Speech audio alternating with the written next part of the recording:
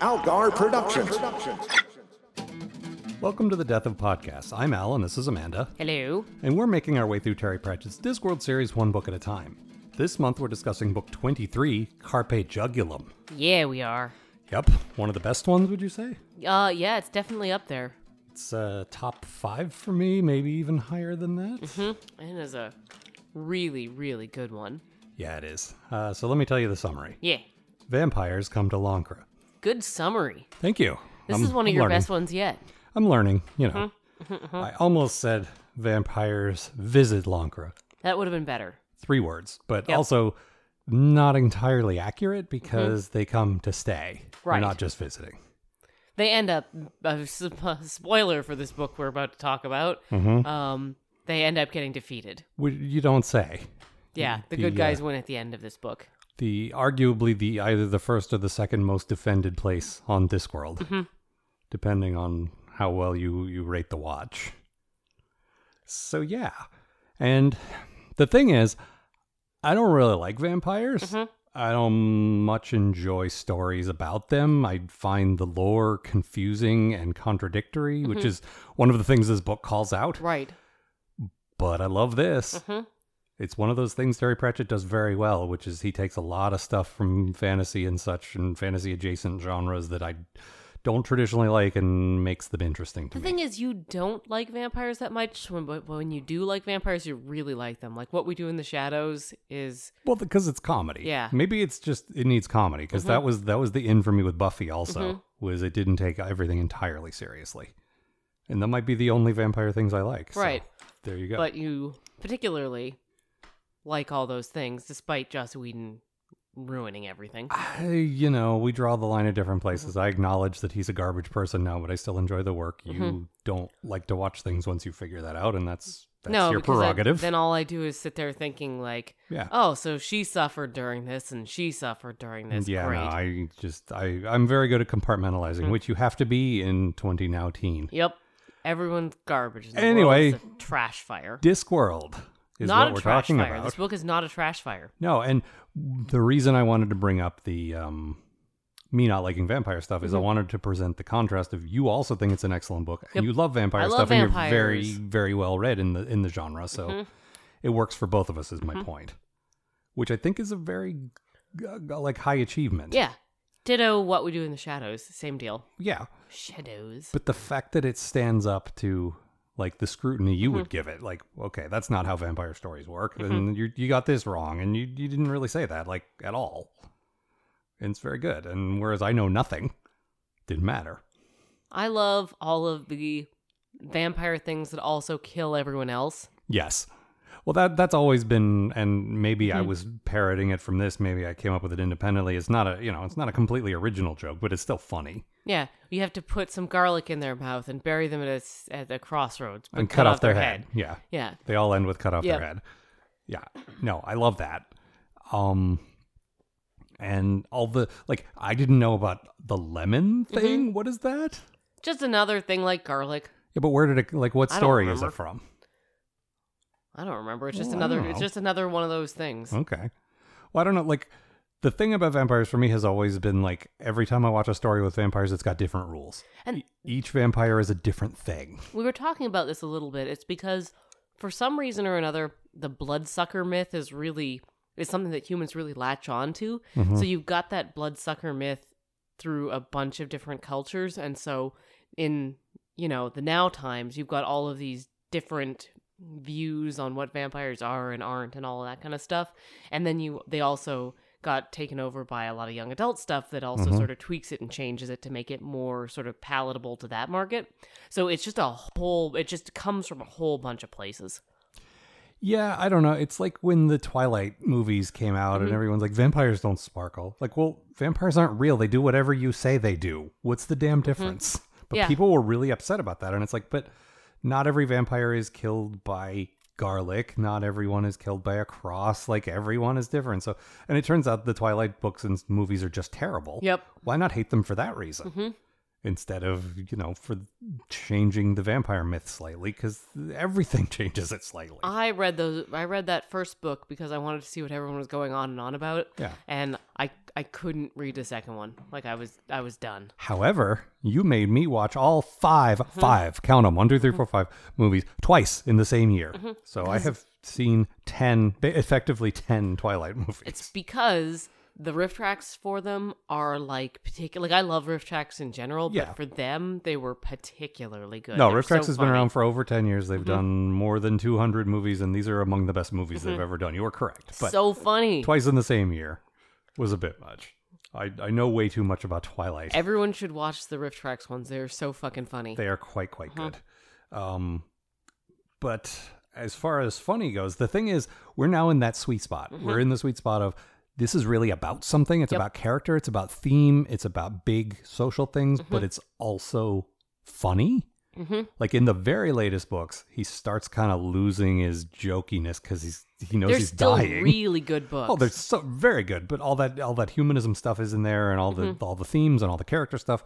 But he's clearly not interested in jokes anymore, right? Or as much. There's still some, but it's more character. Like here, one of the things you and I were talking about were like all of the gags.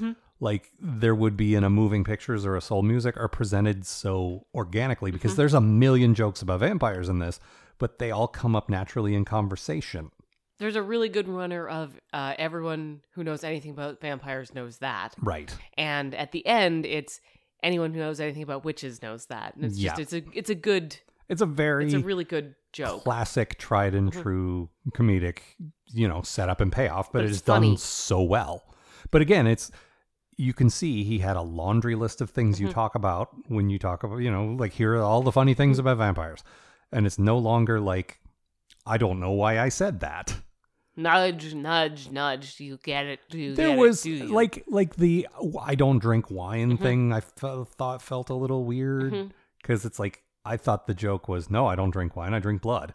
And in this, it's like they can't drink wine. Well, vampires in some mythos can't eat anything. Right. Like it makes them sick. No, I know in What We Do in the Shadows, that's a whole thing. Because all they can drink is blood. Right. I understand that, but it wasn't very clear to me. And honestly, like if I had to pick a bad thing, which was very, very difficult. Yeah, we both agonized over the bad things. Because this is a, like, straight up, we'll skip to our grades. This is an A+ book. Straight up. Really good. This is the best of everything Discworld does. Yep. It won't be the only one. It's not like this is top of the pile by itself. But this isn't my favorite book so far, but it's the best book so far. It's both for me, but there will be more. There will be some that I like equally as good and slightly better, but this is everything it does well. The series is like at its peak right here. We talked about how Last Continent didn't really have much of a soul or a heart. Yeah. This one does. Yeah. This has things to say about humanity and about the characters and about mythological creatures. Yes. Like this has a lot to say about a lot of things. Yep. But also it serves the characters incredibly well. But if, like I said, if I had to pick a bad thing, there were a couple of concepts where I think he kind of assumed everyone knew this stuff and I didn't, and maybe that's my fault. But like rhymes about magpies, I don't even know what a magpie is. Like I kind of know, but did you not have any like raven rhymes when you were growing up, or like that's one of the weirder questions you've asked. Did you not have any raven rhymes? Like crow rhymes? No, none of that. No, that could be a U.S. versus Canadian thing as well. No, I bet. We had that one for a wedding, two for a birth thing. That was all like, what is all this? Also, it could be a girl and boy thing. Like, could be the rhymes you said, because the little girls were chanting all kinds of things when they played hopscotch or when they jumped rope or stuff like that. And, boys don't do that stuff. Yeah, skipping isn't for boys. Yes, I know. That's a whole other thing that we could talk about another time. And actually, there's a couple of books where it would be appropriate.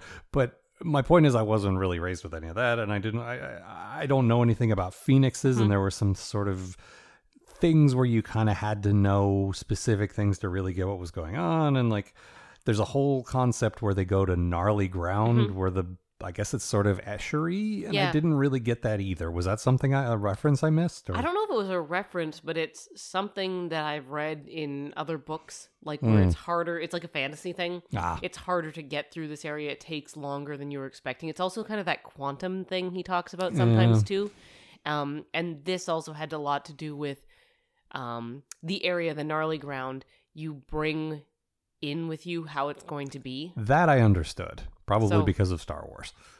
There's a gorge, and if you're super self-confident and not worried, it's like just a ditch. Well, yeah, Agnes and Perdita, and that's, we'll talk about that in a minute. Yeah. But, of two minds, basically two people in the same body, like Agnes can't handle it. Perdita is all self-confidence, so Yeah. she has no problem with it. She's even better at it than the other two witches that are with her. Because she's not worried about anything. Right. And so I got it on those grounds. It's just some of the physical descriptions of it, I couldn't quite understand what he was getting at. I understood as it affected the characters, but I didn't really get it. I mean, I'm grasping at bad Right. things, because that's not a bad thing. It's my fault for not understanding and not having the context. But a lot of times he explains that stuff well enough that even if I don't have the context. Well, most of the stuff in this book is explained so well you don't need the Yeah. context. No, like I said, I don't know a ton about Vampire Mist, but he gave me what I needed to get it, and he's good at that. He's good at including you in on the joke. If you weren't there from day one, it's okay. Right. He'll tell you so that and I'm a big fan of that. But it's also, school. to someone who knows what it is, it's still funny. Yes. And it's not like, Jesus, get on with it. We get it. No, you turn the explanation into a joke is how you do that. Right. And he's very good at that. But let's talk about Agnes and Perdita. Mm-hmm. One of the things I love about this book is how evolved the characters have become, Yes. how much they grow. Nanny and Granny are always the same. They will always be the same because they have to be. There has been some fleshing out of the characters, but I would say they haven't changed. No, they've become... We've learned more Yeah, about them. they become richer characters, but they're Yes. the same character. No, they're more fleshed out to us. But I feel like the Granny that was presented to us, maybe not in equal rights, but in Right. every witch book after that is the same Granny. Right.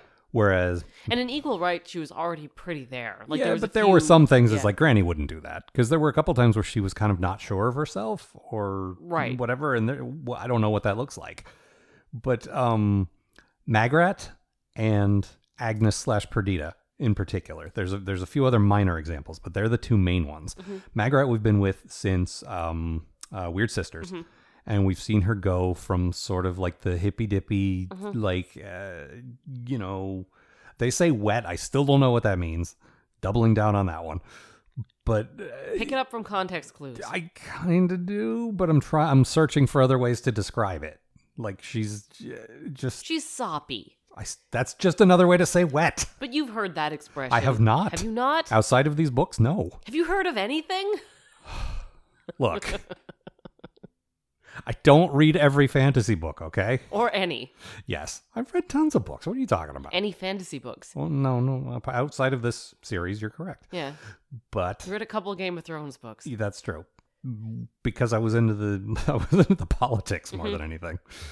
I don't know. And honestly, I think that's what makes our podcast kind of interesting is that you come at it from loving the genre and I come at it from this is the only fantasy I like. I think that's a good cross section. But Magrat's always been one of your least favorite things, Yes. and I've loved watching her grow. And now, like, my memory was correct. This is why I have liked her, because she did start out weak, and then she got a little better in the next one, and she understood Granny a little more when we got to Witches Abroad, and they were fighting, and she was willing to stand up for herself to a detrimental point. But Right. it was more than the previous book. She didn't just make the tea. She was trying to push back. She was trying to assert herself. And then in the next one, Lords and Ladies, I think I got the order right. I might be skipping one. Yeah, no, you're right. She had her big warrior queen moment, Right. which was great. And now in this one, she's a mother, but she hasn't lost any of her witch stuff, and she hasn't lost any of the stuff she learned in Lords and Ladies about being tough. It's a great progression. See, I disagree because the warrior queen stuff was something that she was tricked into thinking. Yes. And in this, the only reason she's sort of become stronger is because she's changed, like an essential part of herself has changed through motherhood. Okay. So her essential character never gains any strength or agency on her own. It's only through outside forces that it happens. Okay. I see that as an argument. I don't know that I agree with it, but also there's probably some feminist stuff going on under there that you're much more qualified to talk about than I am. Do you want to explain feminism to me? I absolutely do not. Do you want to do that in front of people? I don't do it in private. Don't imply to people that I do that. Yeah, but do you want to do it in front of people? I don't want to do right it now. ever. No. Do it. Go. Please don't. Try. Please don't imply to the people that I do that when they're not listening either. I don't. Also, that would imply that is something that I would be down with. Yeah.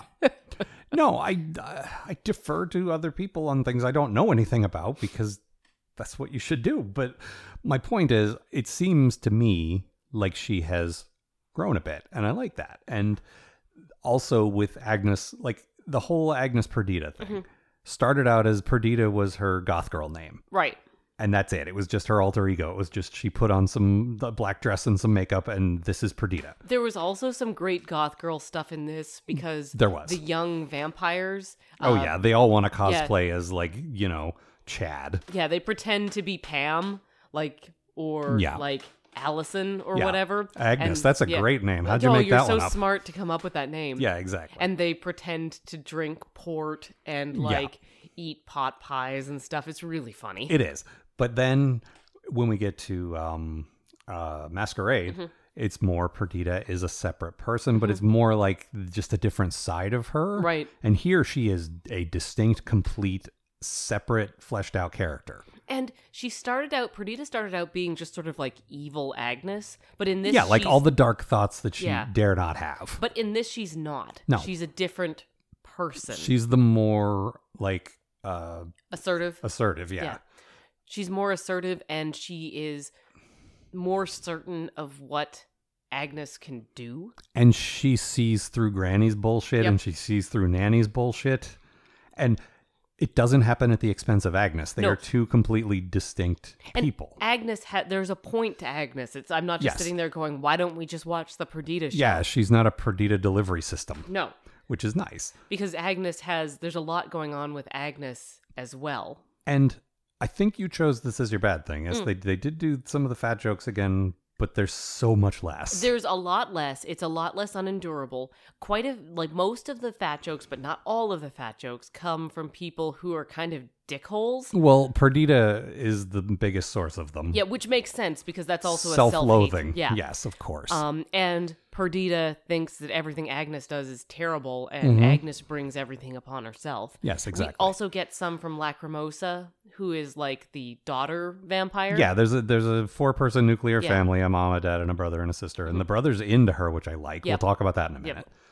But the sister is the super cruel one that tortures even too much for vampires. Yeah, and so she's mean. So when she says mean things about Agnes being fat, it's like, because she's kind of a bitch. Yeah, and there's not a lot of it from the omniscient narrator anymore. But there's some. There is a little. If that had been stripped out of this one, that would not be my bad thing, because mean people being mean isn't a bad thing. No. But when the omniscient narrator says, haha, Agnes is fat, it's like, fuck you, narrator. Yeah. Get off her jock. Yeah, and again, it's way, way less. It is still there, but it's way less. There was some stuff about like her blush taking too long to get to her face because it had so much ground. Well, that's to cover. true. And when she would sit in a chair, it would creak because it supported her weight. And okay, enough. Shut up.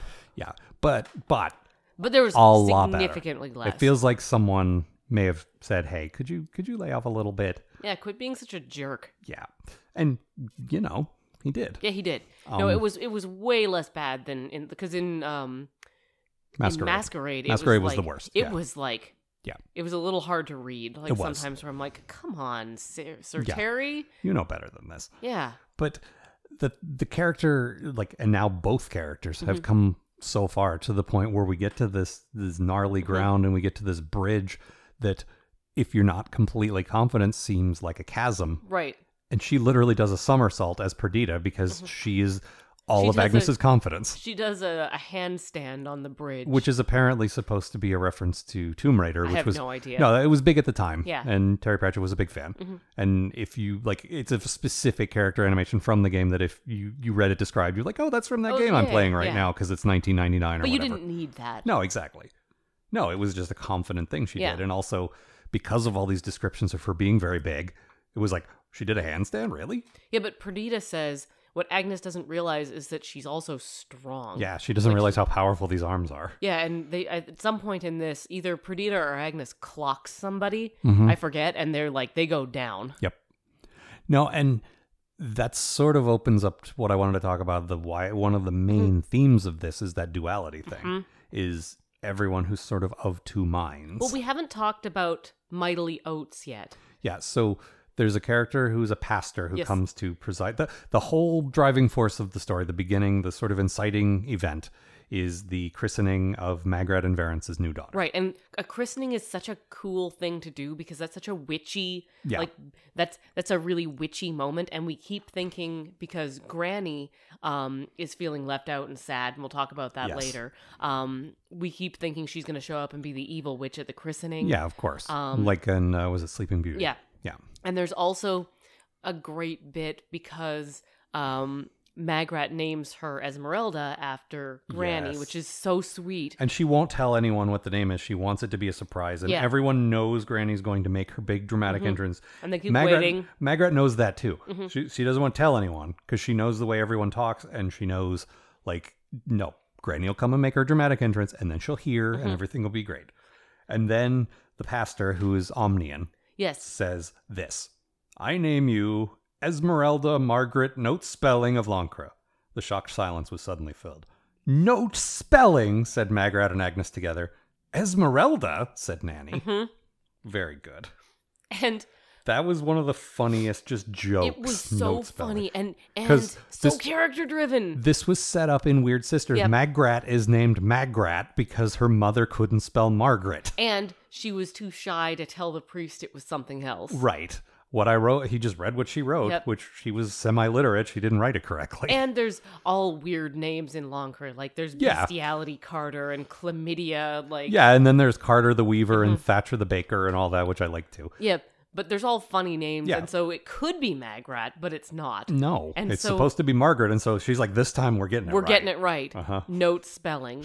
So good. Oh, and then Nanny later on says, Esmeralda was a good name. But you know what's going to happen is they're all going to be calling her Spelly because that's how kids are. Yep. It's very so good. Funny. Yeah. But so Varence, the whole sort of thing that brings all this about is he's modern minded, and there's going to be a lot more of this going forward. Ankh-Morpork especially starts thinking in terms of modernization, and this is Terry Pratchett bringing his medieval fantasy stuff into sort of like the Industrial Revolution, into more modern times than we were talking. Like, I didn't realize the truth was coming up so soon because that's one of the major that's the whole first Ankh-Morpork into the Century of the Fruit Bat exactly books. But there's already a lot of talk of and Uberwald, which is basically sort of Germany, Russia, Transylvania, like the Children of the Night. Yeah, but everyone's W's and V's are swapped, and that's where all the spooky stuff comes from. And like I say Germany and Russia because one, the accents, but two, that's where a lot of Western spooky stories like that seem to come from. The dark woods and the wolves and that sort of thing. And that's where the werewolves, basically where all the Hammer horror movies that Terry Pratchett grew up on. I read a bit about this. Like, he grew up on all the classic, like, Christopher Lee and all that stuff. And, like, it's like movie Transylvania. Yeah, exactly. And there's a lot of talk about we need to be nice to these people. We like, when such and such country sneezes, the other one gets a cold and all that. And so Varens is like, okay, globalism in that, let's invite some count from Uberwald. Well, when you invite a vampire, stupid, they come. That's what happens. That's one thing I do know about them.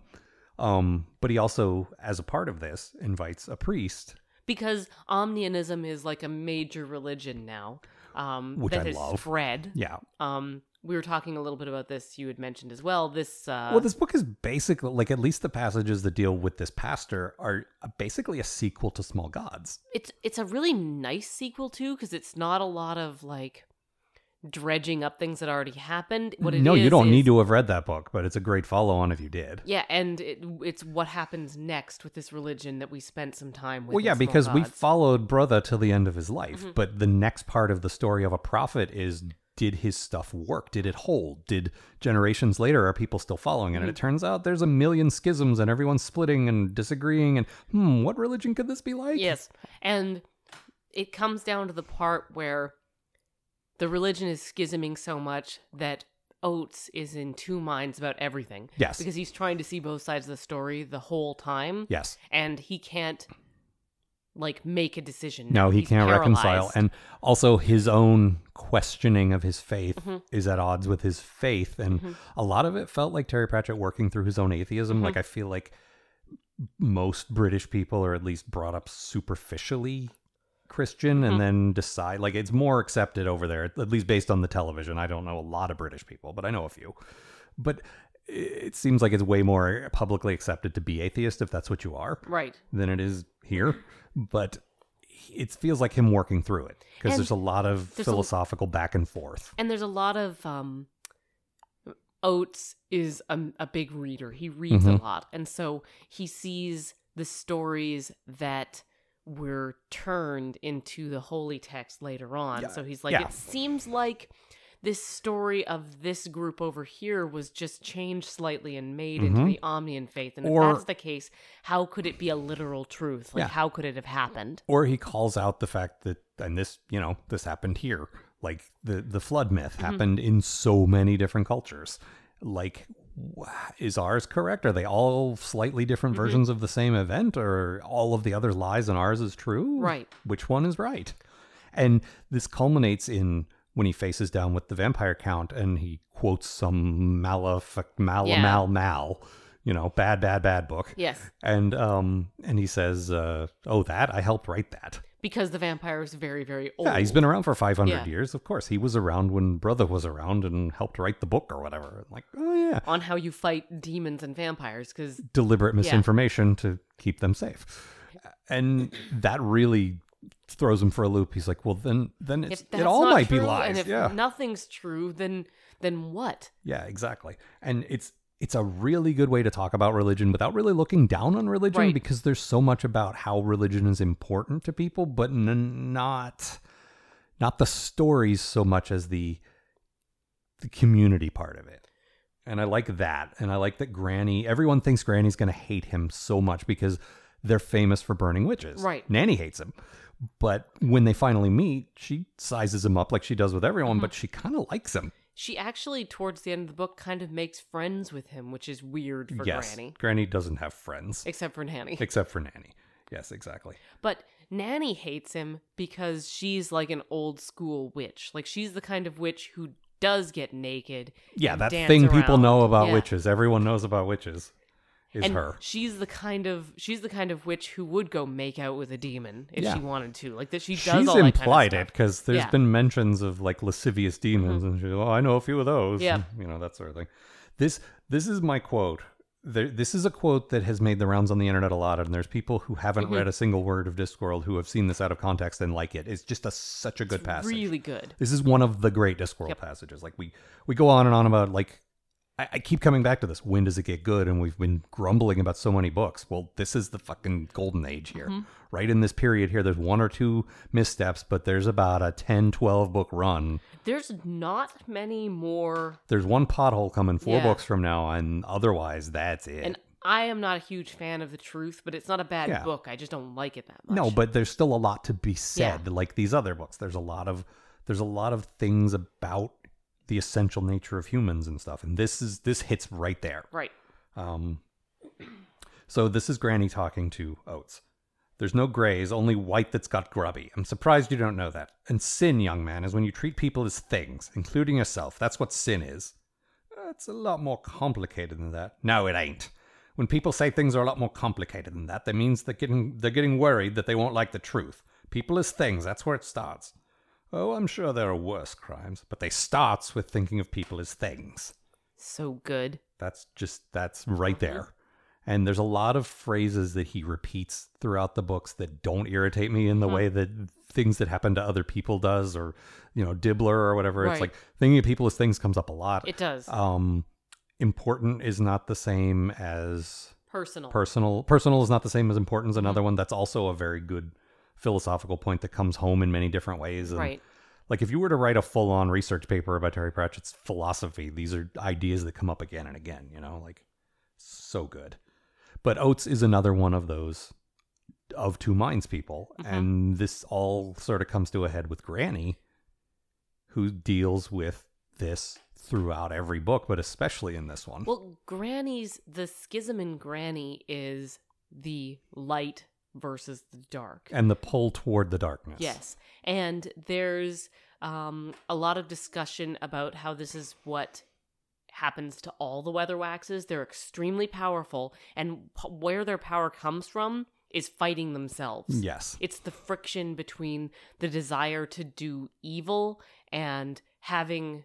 Well, Granny is the watcher who watches. Right. The reason that she acts good is because Granny is making her making her act good. No, and this will come up with Vimes. This is what I like about Vimes so much. And it's expressed basically the same way through Granny, just through different actions. And so that's Granny's duality. And there's a passage in the book that where they talk about vampires can control people who are single-minded better than... that's why Oates and Agnes can resist. And they talk about how it seems weird because you'd think a strong-willed person would be harder to control, but that's not what it says. It says single-minded. Right. Because what happens with Agnes is they try and control Agnes, and then Perdita comes to the she's fore. under the surface screaming the whole time. Like, don't, stop. Can't you see through this? And then they start getting their hooks into Perdita, and then Agnes comes up. And it's the same with Oates, who is he's always questioning everything. He hasn't put a name on his, so he doesn't quite understand why it's happening, whereas Agnes catches on pretty quick. Oh, it's because I've got two voices in here. He's so muddled, he doesn't realize, it's because I'm so confused. And Granny talks about how vampire hunters tended to go to hunt vampires drunk because that muddled them enough that it was too hard, like they were too foggy to get their claws into them. Right. And there's a lot of talk about how vampires don't exactly read minds. They can just sort of read people. And it's so similar to Granny's headology. There's a lot of parallels drawn to like the way Granny operates and the way a vampire operates, because it is similar in a lot of ways. But she's, she's good, for want of a better word. Right, but they do operate in a very similar way. She always goes on about how she never puts herself forward and she never goes where she's not welcome. Yep. Well, and that's why my good thing happens is, okay, so they bite Granny. Right. And she goes down way easier than everyone expects, and that's it. It's over. It's like 2/3 of the way through the book. There's still like 100 pages to go, maybe more. Granny's and you're just not like... in this. Like, she looms large. No, everyone it. talks about her the whole time, and they're looking for her a lot. But there's not a ton of talk about, like, or there's not a lot of scenes with her. But then the climactic scene happens, and it's like I say, there's still 100 pages left. Like, when we're listening to the audiobook, it's a 10-hour audiobook, and there were like 2 or 3 hours left. And it's like, how can Granny be out of the picture already? This doesn't feel right. And it's because then, like, she has this whole battle. She goes and, she faces death. And do you have anything about that? I don't want to... No, continue. Okay, because there's a whole passage about the light and the shadow and all that stuff. And I didn't highlight it, but I thought maybe you had. And what ends up happening is it takes her a little while, but the vampires open up that connection where they make you like them.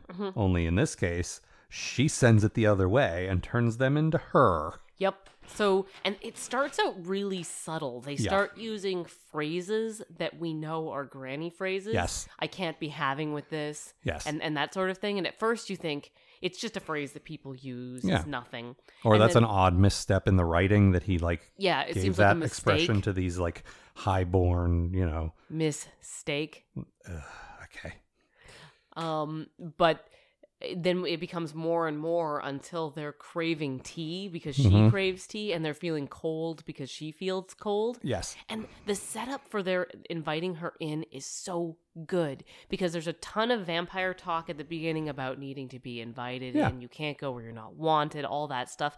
And they spend a lot of time talking about blood because they're vampires. They listen to their blood, and it's all in the blood, and bloodity blood. Yeah. And that feels very in character for vampires to talk about. Yeah, it just feels like a dumb thing vampires say. It doesn't really mean much. Yeah, but then after they bite Granny, they've invited her in, and she's in their blood. And she says that. She's like, and you invited me because I certainly don't go where I'm not welcome. And it's like, oh, shit. And she uses the tea thing. Like, she starts torturing them by, like, making a cup of tea and just sort of idly stirring it and not sipping it. And they're all just like, just drink the tea.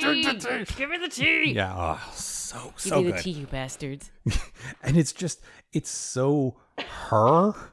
Like, it's so true to the character. It so plays with, like you said, everything that was established. It didn't feel like a cheat. No, and it didn't feel like the setup felt very natural. If you haven't read the book before, you don't see. Yeah, it we've both read coming. this one a bunch. But, Yeah. But the first time, I was like, what? But it totally makes sense. Yeah, it does. And it's so good. And everyone thought she was down. Everyone thought that's it. Somehow we're the only ones left. And it's so good. This might be my favorite moment, or like top 2 or 3 of the entire series. It's really, really good. Out of 40 plus books, this is one of my just the things I always come back to. There's this and one with Vimes later. And it's so good. Yeah. So I want to read my quote and then use that quote to roll into sort of my good stuff thing. About Granny. Yeah, more stuff about Granny. Yeah. Granny. Of course. They didn't ask her. Memories jostled. Other figures marched into the shadows around the candlelight. She'd done things and been places and found ways to turn anger outward that had surprised even her. She'd faced down others far more powerful than she was, if only she'd allowed them to believe it. She'd given up so much, but she'd earned a lot. It was a sign. She knew it had come sooner or later. They'd realized it, and now she was of no more use. What had she ever earned? The reward for toil had been more toil. If you dug the best ditches, they gave you a bigger shovel. And you got these bare walls, this bare floor, this cold cottage. The darkness in the corners grew out into the room and began to tangle in her hair. They didn't ask her. And that's talking about the christening. Because her invitation gets stolen by magpies. And which are connected to the vampires. The vampires, right. And there's a lot of talk about how the invitations are really shiny and they've got gold edging, and so they might have taken it anyway, but the vampires use Granny's depression as a lever to get her out of the picture. And I never thought of it in terms of depression until this book. Yes. Like, the signs were there, but it wasn't so overt before. No, before we had Nanny worried about Granny because she wasn't getting enough stimulus, but that you were saying earlier... Well, that's an ADHD thing. That's a thing I can relate to. And there have definitely been major characters in pop culture. Like, Sherlock Holmes was written like that. Captain Kirk was written like that. Right. Like, but in terms of depression, I never really thought of it. But now it's like, oh, yeah, it's mostly her and her thoughts most of the time. And she's always trying to keep the darkness out. And, oh, this is a depression thing. Wow. Very good. And now she feels like she's no longer needed because... you need 3 witches, and, well, Magrat's the mother now. Yep. So you got the 3. Yep. And so now Granny feels like she's not welcome, and the last sort of kick in the teeth was she thinks they didn't invite her to the christening, this big party. Yeah, and there's the whole, like, the whole segment where they're going through the gnarly ground to find her, where she's hiding. She's hiding in a place where she's hard to find. And... they do find her and confront her, and this is a passage that I think we have to talk about. She says, "I can go where I like," and Agnes says, "Yes, but you ought." She began. She wished she could bite the word back, but it was too late. "Oh, ought, is it? Where does it say ought? I don't remember it saying ought anyway." I'm turning her into David Mitchell. "Anyone going to tell me where it says ought? There are a lot of things that ought, I dare say, but they ain't." She just because everyone expects her. It's like what you just read. Everyone expects her to do it, but she's like, why? Why? I didn't sign up for that. I'm here, but so are you. I've been doing it, but... why don't you do it? Why is it my job? There's 3 of you. You don't need me anymore. Yeah, exactly. And just so good. And people only come to her when they need her. They don't come to her... Well, nobody likes her. No, and because she's not likable. Yeah. Like, to be clear, yeah, she's very powerful and she's very smart, but she's not very nice to be around. She's always testing people and she's always pushing people away. Yeah, and that's why we remarked earlier that her making a friend in Oates is so rare, because apart from Nanny, who she's known her entire life... And Nanny's the friendliest person in the world. Yeah, like, hardly anyone is not friends with... Yeah, exactly. But there's a bit where Nanny says, like, she's thinking about all this, and she's like, oh no, it might be Agnes thinking about this. There's a reason they send Nanny out for the births and Granny out for the deaths. And part of that is her being a crone. Yeah. But part of it is also because of who she is. But also because she has this power, but also nobody wants her. Like, nobody wants to talk to her. Well, you just deal with the dead people. And there's a great bit near the beginning where she's out dealing with a mother having some complications in her pregnancy. And if Granny doesn't show up, they're both going to die. Right. And when Granny shows up, thankfully, they only lose one of them. And was it the baby or the mother? I don't remember. The mother lives and the baby dies. Ah, okay. And the baby she knows is a boy, and so the midwife is like, oh, this is a hard decision because, a boy is very important. Yeah. And the midwife asks Granny if they should tell... Well, this is... I had this highlighted, yeah. You still reckon I should have asked Mr. Ivy, she said. That's what I would have done, the woman mumbled. You don't like him? You think he's a bad man? Said Granny, adjusting her hat pins. No. Then what's he ever done to me that I should hurt him so? Yeah, because making him pick it's terrible. No. That's a terrible thing to put on someone. Yes, absolutely. No, it was very similar to the scene from the previous witch book where the cow kicked the that was the one, right? No, the cow kicked the baby in this one. Or kicked the mom in this one. Ah, that's what it was. Well, what was the other one then? Because she said, take the horse. Oh, God. I'm still mixing them up in my head. Well, there's a horse that's dying, and there's a baby that's dying. That's what it is.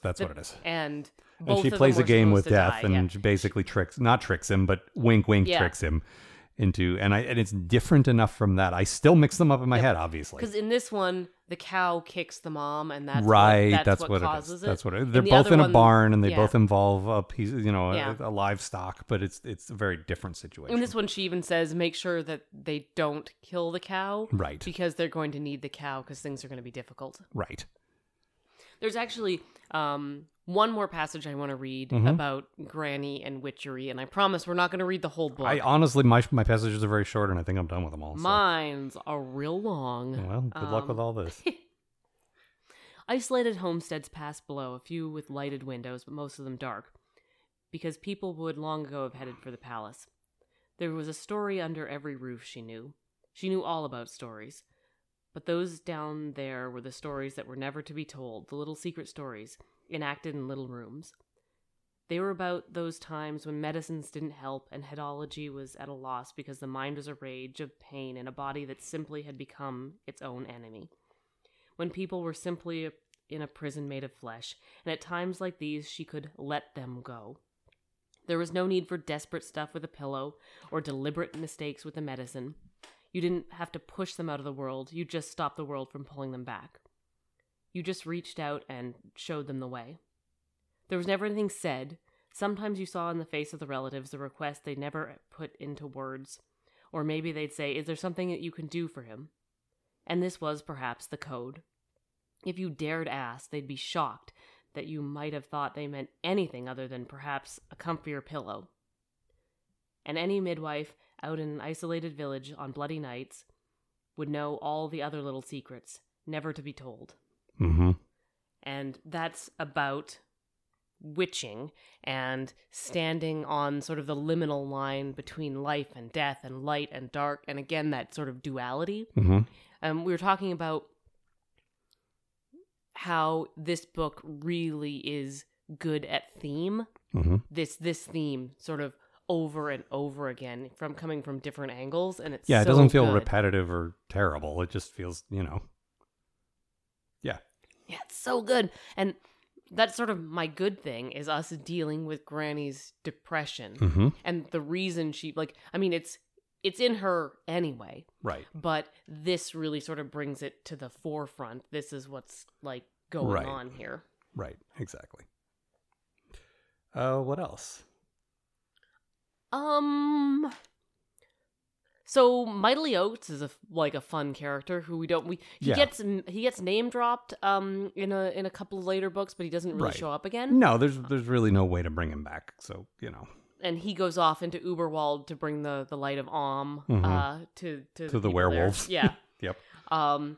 But he's a character who sort of never shows up again, but has a really sort of powerful presence in this book, which that's hard to do, to have a character we'll never see before and never see again. He's good at that, though. I mean, Bertha, same way. There's a few others like that.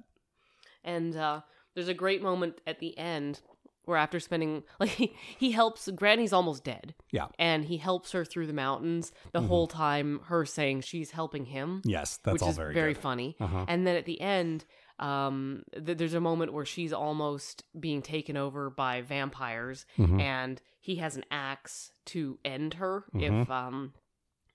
if that happens. Yep. And at the end, he's still got that axe, and he uses it to behead the Count after they defeat him. And then the Count says, well, that axe isn't a holy axe. And Oates says, well, we could make it so today. That could be a holy symbol. It just helped me do a holy thing. And from that, he sort of takes that the whole world can be holy and everything is like, everything can be sort of magical and important. Right. And Granny brings him, or like delivers a present that's like a holy axe symbol for him in the future. Yeah, I had really nice. Jason Ogg forge one, which was very nice. Because his turtle amulet gets lost in the woods. There's a little talk of the holy symbol of the Church of Om has become Brutha being tortured on the giant turtle. And which Brutha would have hated. Yeah, exactly. And it's a nice nod to Christianity's symbol being Christ up on the cross. That's what you chose. That's what you want to celebrate. That's what you love. And I get it. Yeah, but I'm not trying to say anything, Yeah, but it's not very nice. It's a choice. Yeah. That's a choice, all right. That's a choice. Let's see. We had the first appearance of the Nakmak-Feegle, who will come up several times. They're okay in this. I find that they get pretty tiresome in later books. They don't bother me as much as they do you, but in this they were fine. They were here the right amount. But I would say between them and Igor, who is the stock sidekick to the vampires, I'm glad we did the audiobooks because the dialogue for both the Feegles and him are very difficult to read in text. Yep. Thankfully, Nigel Planer did maybe the best work he ever did in this book. So good. Oh, and so much emotion, such good acting. This is his last appearance, unfortunately. Stephen Briggs is next, and he's also very good. But Nigel Planer brings some stuff, particularly to Granny, where she's talking to the shadow, I've always been here. Come with me. No. Come on. You want to? No. I know every bad thing you've ever thought of. I know. And it sounds almost annoyed rather than defiant. And I like that because I feel like Granny's fought this fight her whole life and it's not a sudden dramatic stand. It's the same fight she's had every day. And it is kind of annoying and old hat at this point because I know. Of course you know her. Yeah, I know. Hey, do you know that nobody likes you? Ugh, I know. Yeah, exactly. And that's why, a lot of people dealing with their depression, if you've survived into your 30s or 40s, you can handle it better a lot of the time. Like that same old voice. Shut up. Yeah, oh, it's you again. Hello. Not to say that, people who can't are weaker or anything like that. Just that to certain people, it becomes just part of the, okay, this is the thing I hate it, but it's the thing I have to live with. Haven't you got a new shtick, depression? Yeah, exactly. Anything else? I don't think so. I think that's pretty much the whole story. We should talk about a few of our sort of programming things here.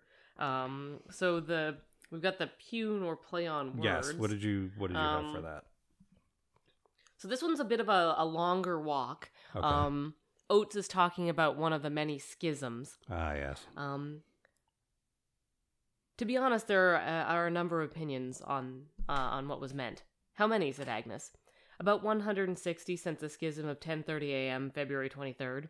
That was when the Reunited Free Chelonialists, Hubward Convention, split from the Reunited Free Chelonians Rimward Convocation. It was rather serious. Blood spilled, Agnes said. She wasn't really interested, but it took her mind off whatever might be waking up in a minute. No, but there was fisticuffs, and a deacon had ink spilled on him. I can see why that was pretty bad. There was some serious pulling of beards as well. Gosh, said Agnes. Sects maniacs, said Perdita. Sects maniacs. That is the part of yourself you should bury, Agnes. You were correct to do so. Terrible. Just terrible. Did you do your quote? I feel like you did. Yeah, I did, yeah. Okay. So for our cliche count, we are super light on just about everything. No quantums, no surreptitious, no susurrations. Something that happens to other people happened once, but it was like a different sort of phrasing of it, which I actually liked. It was Nanny talking about how witches happen to other people. It wasn't the narration, it was a character saying it.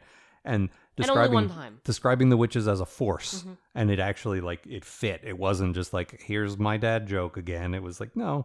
Also, Nanny absolutely makes, you know, lady dad jokes. 100%. But there were 5 Gingerlies. And they all happened kind of close together because we were on vacation, which is why the acoustics are a little off this time. We're also recording why I'm sick. Yes, of course, because we can't have anything nice. Can't have nice things. Yes, but we are in a bit of an echoey room, so I apologize for that. But the point is, we listened to a good chunk of this book on a long road trip here. Actually, the reason we're recording is we want to get started on the next book on our way home. Because we're excited to hear the next one. I don't want to wait. Yeah, exactly. And but it was definitely in the same stretch of road where we heard 3 or 4 of the Gingerlies, and it was like, oh man. How does he do it? It's just like in an hour, like in a 10% chunk of the book. Just like so many Gingerlies. But yes, next time we are doing The Fifth Elephant, which we're going back to watch books. This is sort of his Uberwald period. Like this is where the concept, I'm pretty sure it's come up before, but it's really like introduced full on in this book. And it's a thing he will talk about for a while. The Igors, the vampires, the werewolves, all that stuff. Like, huge part of this next book. It's basically vines versus werewolves, and it is excellent. Yeah, I like a lot of this stuff. And the Igor in this got a little tedious, but later on in the series, I really enjoy the character. They become sort of the doctors and the surgeons. It's already a bit in here, because he talks, you know, the whole thing is like, introducing modern concepts to medieval things, and in this case, it's organ donors. He has a dog made up of a bunch of different dogs named Scraps. Yeah, Scraps. Yep. And so he's got like 3 tails. And the dog dies, and of course, it's very sad. Yep. But then, because it's a Frankenstein monster, like the Igor just brings him back, and there's a funny scene with Death. Yeah, where Death wants to get rid of him. Yeah, he's way more of a cat person, as we've well established. So yeah. But looking forward to the next book, which is also, as I recall, in the A range somewhere. So the next book's really good too. Yeah, I don't think it's quite as good as this one. No, but very good. But there are watch books that are this good. So, so is that it? I think that's it. Yeah. Okay. Well, this has been a co-production of Ron Algar-Watt and Amanda Smith for Algar Productions and Giant Black Albatross. Copyright 2019 and 2020. For full archives, RSS feed, and more details about us, visit thedeathofpodcast.com. And for access to our show notes, bonus photos, advanced copies of episodes, and even the opportunity to pick something for us to review, consider a donation at patreon.com/Algar. That's AALGAR. Thanks for listening.